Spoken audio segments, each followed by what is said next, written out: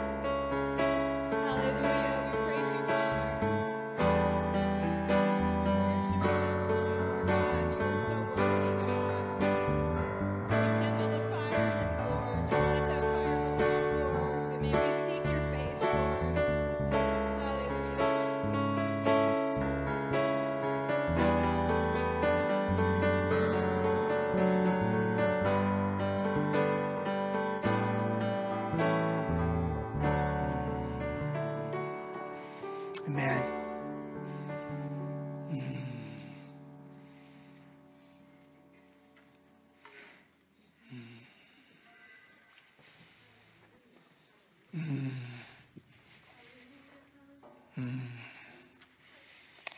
Today is yours, Lord.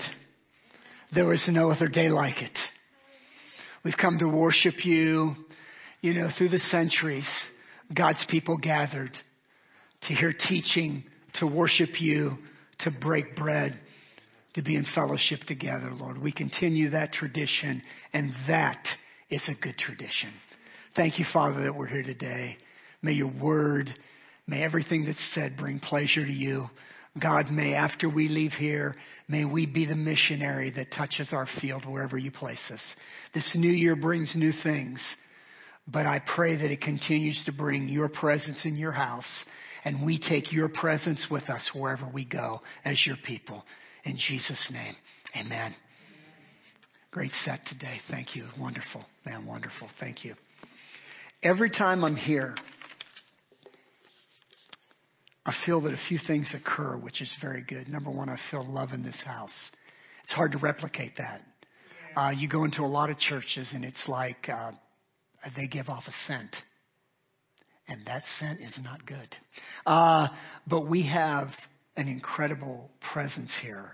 It's not just because of worship, or it's not just because of people. It's a combination of a lot of things. You have years together.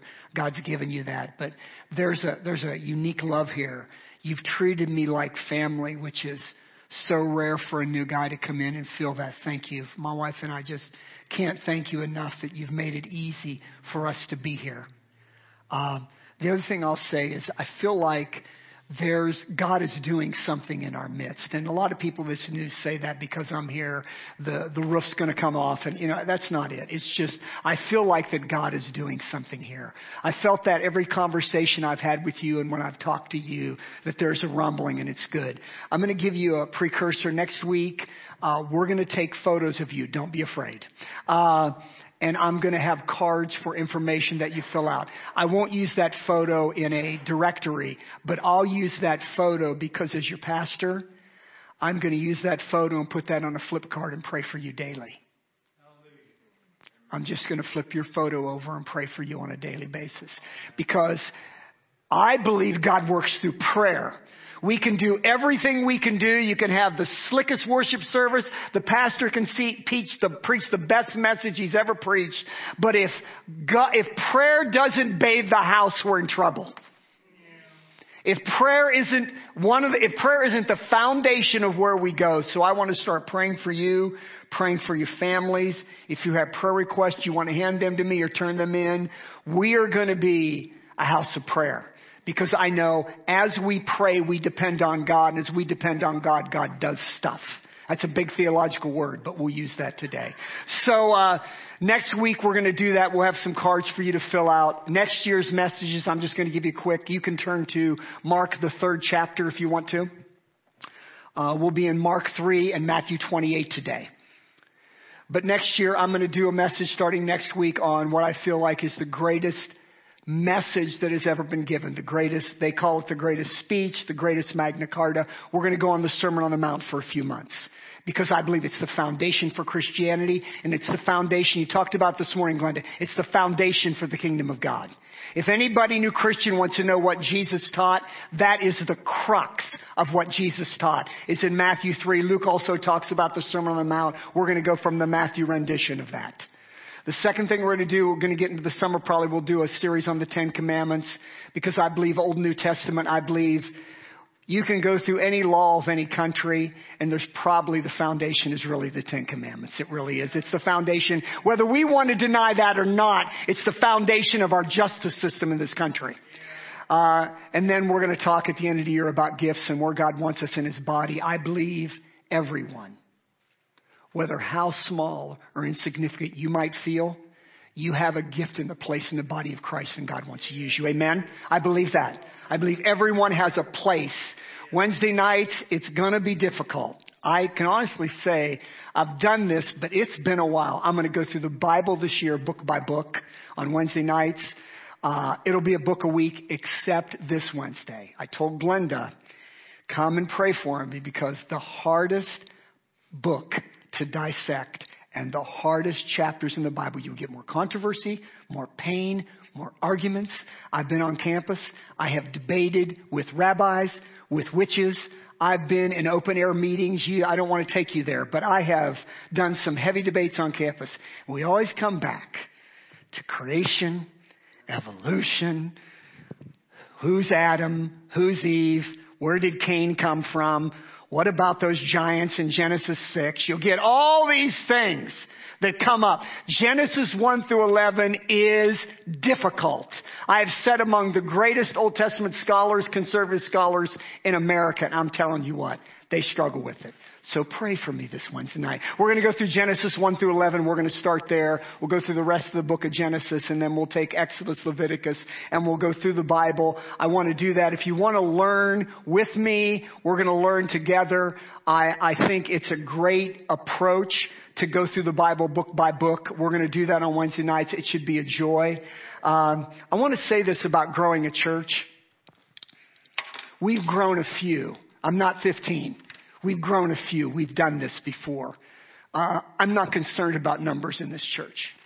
I know God wrote a book called Numbers. I know He likes that. But I'm concerned more with growing people. Because if you don't grow people, you don't grow a church. So my first obligation is to the family and to you. There will be new people that come. There will be new families that come. We will disciple them. I'll talk about that this morning. We will train them. But I want to say this. You need to take care of what God brings you. A lot of people want a lot of people, then they come in and out. This will not be a revolving door. I remember a conversation I had with a pastor. I will not mention his name because you might know him. But it's a large church in another town. And I remember we're sitting down talking, and he said, man, they're running 5,000 at the time.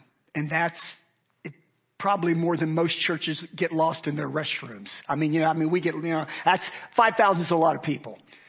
So he said one thing to me, and it shocked me. He said, you know what? We just don't have this discipleship thing down. And I went, what? I was shocked. I went, wait a minute. Great worship service. He's an incredible communicator. And I'm going, you don't have what down? Because that's really the only thing you need to have down before anything else goes. Amen? We need to be discipling people, and I want to talk about that this morning. I talk to my daughter all the time about our foundation. We have a foundation for urban youth. We teach leadership development, financial literacy, and we do employment for kids in the urban core here in Oklahoma City and Wichita. And I tell my daughter all the time, have a plan B. If that teacher doesn't work out, if the last few days we hire teachers to do our teaching for us, if she doesn't work out or he doesn't work out, have another person you look at. They call it in the business world bench strength. Have some people on the bench. And I will say this much. As far as strategy, Jesus had one.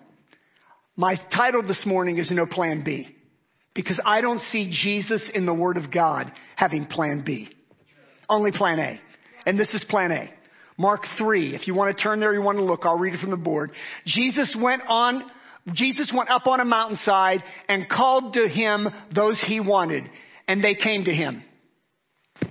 And he appointed 12 that they might be with him and that he might send them out to preach and to have authority to drive out demons.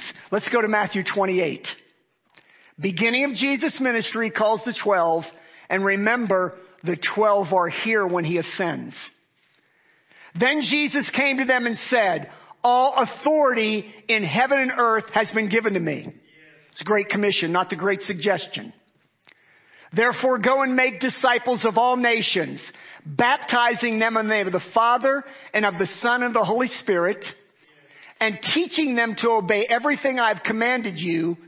And surely I am with you always to the very ends of the age. Would you go back to Mark 3 again? Show you something. And he went on the mountainside and called to them he wanted, and they came to him. One version said that they might be with him. That talks about Jesus having relationship. Let's go to the next verse. And he appointed 12 that they might be with him, That's relationship. And what does he want them to do? He sent them out that they might preach. They are not only in relationship with him, as they're preaching, they're doing what? Going out there representing him. And number 3, and to have authority to drive out demons. So they have relationship with him, they're representing him, and they have authority. Let's go to Matthew 28. Then Jesus came to them and said, all authority in heaven and earth has been given to me. He's giving those men authority also. In Acts 2, we see them full of the Holy Spirit and power. They are empowered and they go out and preach the gospel. Correct? So let's go to verse 19. Therefore go. What does he want? He wants them to represent him by making disciples. The emphasis isn't on go. It's going and making disciples. Of all nations, baptizing them in the name of the Father, the Son, the Holy Spirit, and teaching them everything I've commanded. You represent me by baptizing and teaching what I say, and you will represent me, and I will be in relationship with you, and though I am with you always to the ends of the age. See, 3 corresponding things that Jesus does in those passages. That they might be with him. So he calls them to be with him. That they might preach or go out and teach and baptize, that they might represent him. And number 3, that they have authority. I'm not going to go very long today, but I want to say this. I believe that relationship is the venue where influence flows. If there's no relationship, there is no influence. That's why Lisa can stand up here and sing, and these people aren't out of tune, not because you come and practice. You don't practice 5 times in the week. You guys have done this so much, you probably know when each other blinks. I mean, you guys, seriously, you guys are in tune. These gals know. You playing the drum. You guys just are in sync. It's because they've done it for a while. When I come into this church, it was quite evident that last week that I don't know if you understand this, but there are people that are related in this church.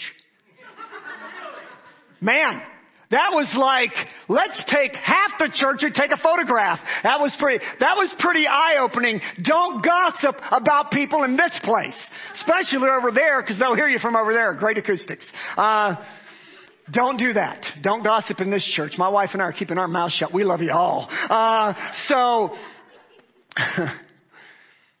But understand that relationship is how the foundation of the kingdom of God.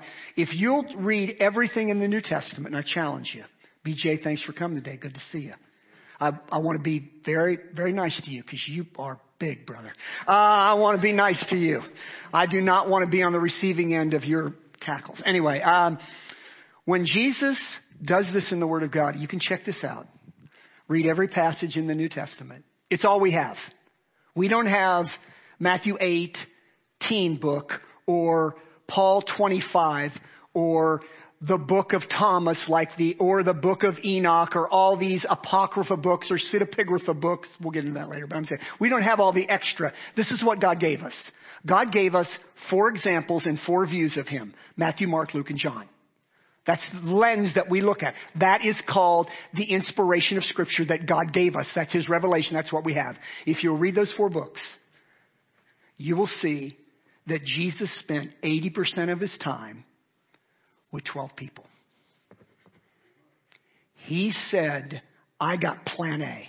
I'm going to let the shoulders of Christianity rest on these 12 men. And he missed with one. Judas. So he said, I'm going to let the shoulders of Christianity rest on these 12 men. I'm going to teach them. I'm going to be with them. They're going to fail.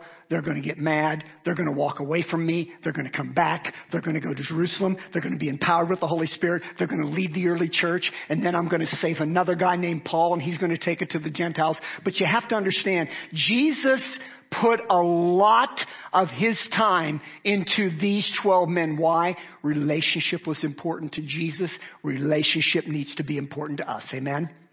When new people come in this church, we want to disciple them. What does a disciple mean? It means they are a learner by attachment. Disciples attach themselves to Jesus. That's the pure thing. When Jesus said disciple, go and make disciples, he was saying go make people and attach them to me. I don't want to attach people to us. I want to attach them to Jesus. Amen? So Jesus said, have relationship. Jesus has relationship with them. And then he says to them, go represent me. I just can't share with you enough how it is hard in this day and age and what we live and what we have to navigate to represent Jesus. And you were talking about High V. And Wendy was there a couple weeks ago. And Karen, one of the workers there, we knew everybody there because we shop there way too much. But so Wendy walks in and Karen, we start talking to Karen. She has cancer. She says she's got cancer. And Wendy said, can I pray with you? And I'm going, what are you doing? You know, and she went, what are you doing? She looked at me like, you're the preacher. What are you talking about? So Wendy takes Karen's hand right there in High V and says, and I mean, there are people walking down the aisles. I don't know if we were in the canal or in the mead. I don't know. But she just takes her hand and says, in the name of Jesus, Karen, I pray that God heals you. Karen came back with a pretty good report 2 weeks later after this. But I'm saying, you just don't have to pray for healing in church. We can do it at the gas station. We can represent Jesus everywhere. That's what a true disciple does. Amen, church? We represent Jesus everywhere. So he gave them power. He gave them the authority to represent him. We have the Spirit of God in us to represent him. So, and the Spirit to even drive out demons. How many of you have ever been part of anything like that? Sarah, first time for me. 22 years old, and I was at a large church as their youth pastor. About 1,500. We had about 150 kids in the youth group, big youth group, and I was just being the youth pastor. And one day, the ladies had a prayer meeting every Tuesday, and they were Holy Ghost, man. These girls would get after it. You could hear them. You could walk down the hall, and they were praying for everyone in the church, and they are just little Holy Ghost ladies. They're just, they're going after it.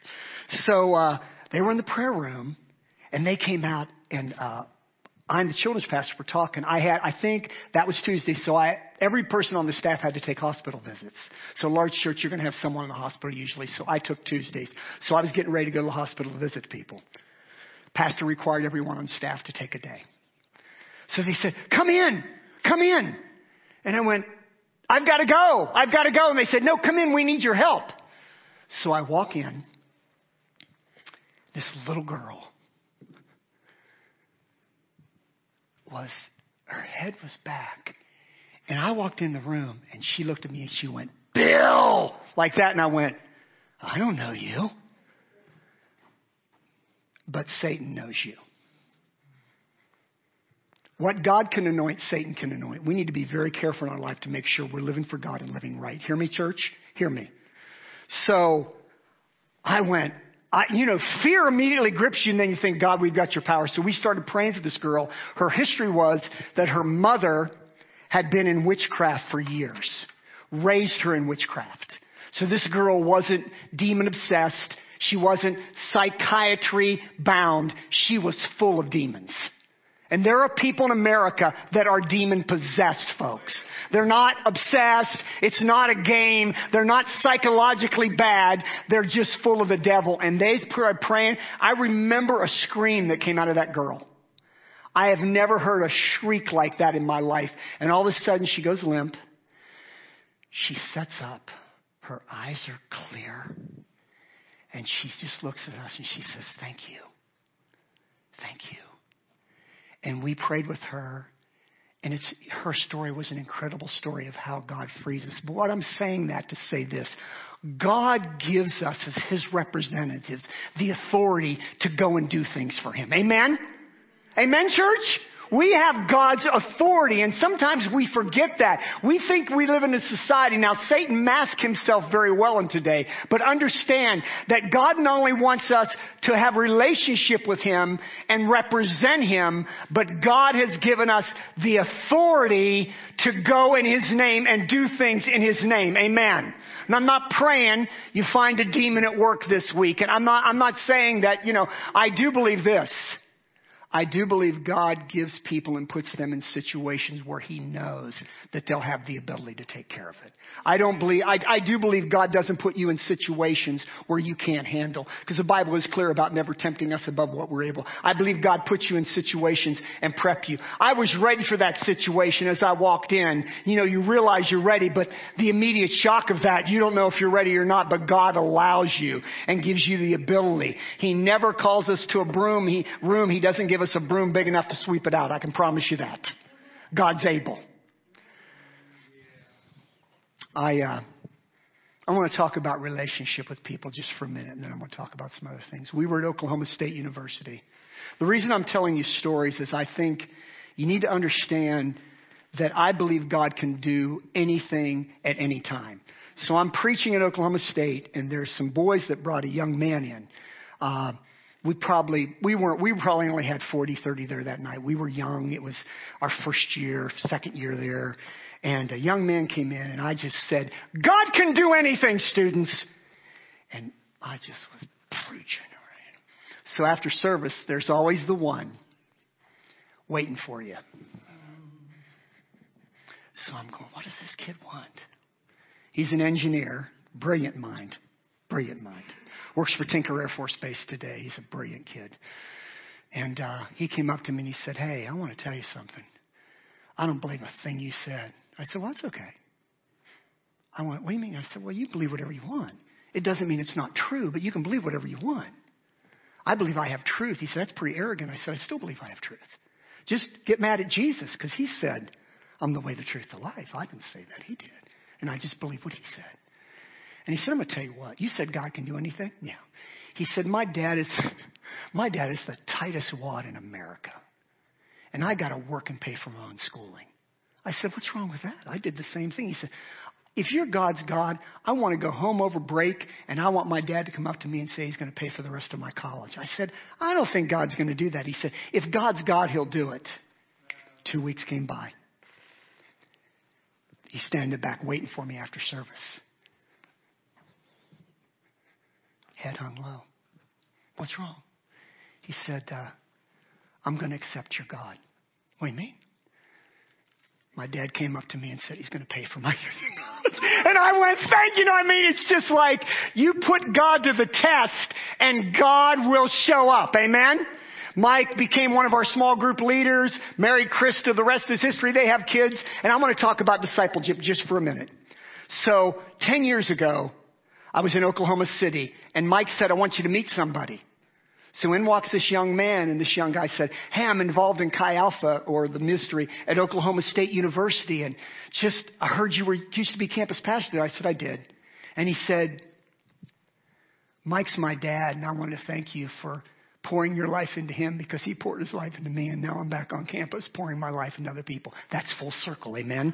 God can do things like that, folks. That's why that's why your son's here. That's why one of these days, who knows, your son might be here. But I'm saying, God, don't think, anyway. But I'm saying that God can do things. God wants discipleship to be transgenerational. This church is proof of that. You have family upon family members of family. Kids and grandkids are here because somebody did their job, and we're going to keep doing our job. Amen? Amen. We should know when people come in this church, they should know why we're here. We're here to build up each other, to grow, to rejoice, to learn, to cry, to pray together. That's relationship. Why we give. Why do we pass an offering plate? Isn't that senseless? We do it because it's an act of worship. And giving destroys the spirit in America that says, I own everything and everything mine. No, it's not. Everything's God's. Amen. And we teach people that materialistic that prevails in our nation today has to die. And we do that by two ways: by giving and have a spirit of missions that we send people around the world to tell them we believe in Jesus. Well, why do we read the Word in God and study? Because it's God's Word. It's God's revelation to us. It's not just by law, but it's by Spirit. As God breathed in His Word and inspired it to man, that comes to us. We believe in the Word of God in this church. Why do we study it? 1 Peter 3:15. You want to give an answer to people that ask you. We need to know the Word of God. So if people ask us, we need to know how to answer. Read the Word of God. Study the Word of God. Why do we use our gifts in this church? Because if you don't use your gift, you are crippling and hampering the body of Christ. Because all of us have gifts we use together. She wasn't here today, so who taught? You did. That was your gift. You did a great job today. Thank you for using your gift. Thank you for using your gift. Thank you for being on the drums and mowing the grass and doing everything else around here, Harold. I mean, Harold's got a lot of gifts, but I'm saying that we do that because it's a glove. We are the body of Christ together, not separate. Amen? That's okay, Glenda. I got one person's here. We're good. When we tell the story of Jesus and live a life to show that story, all of life is to know God and to share with people what we know. I'm going to say that again. All of life, I didn't say that. J.I. Packer said that, a famous theologian. All of life is to know God and to share with people what we know. When was the last time? Now, I know we show it every day by the way we live. If people can't see Jesus by the way you live, then you might need to correct your living. But when we do get a chance to verbalize Jesus, when was the last time you told someone about Jesus? You don't have to say anything, we don't have to do anything. But when's the last time you verbally talked about the story of Jesus? You see, this is our church. This is our burden. Everyone ought to disciple somebody. I pray, my prayer is this, that we have young gals come to this church and our worship director disciples them in worship. I do.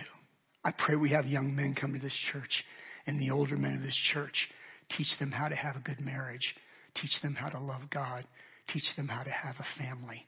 I pray that we have young men at this church can see you guys serving God and know that, sometimes I know we're bad about this in America. We segregate the church. We have children's church and youth, and we have everything, and nobody sits together. But it's good that young people see older men serving God. It's good that grandmothers let children see them serving God, that say Jesus just isn't a one-season Jesus. He's a Jesus for the seasons of life. That we see that young men come and young women come, and that we disciple our children and those children disciple other children. I want to have a great year, and I think we will. But the reason I spoke this message is because I believe Jesus' plan is for us to disciple. And I can say this much to you. When new people come in this church, we will do our best to teach them the ways of Jesus. Because it is the only way. It is the only way. I'm going to do something very unique today. I spoke for 28 minutes. Okay, we're good. I was watching. I'm going to do something very different today. I want you to stand, and I want to hold hands around the church today to close. I know that's very unusual. I won't ask it again, but I'm going to ask it today. Let's make a circle. Because this is our family. Come on off the board, bud. Let's go. Let's go, you guys. I'm glad. Because this is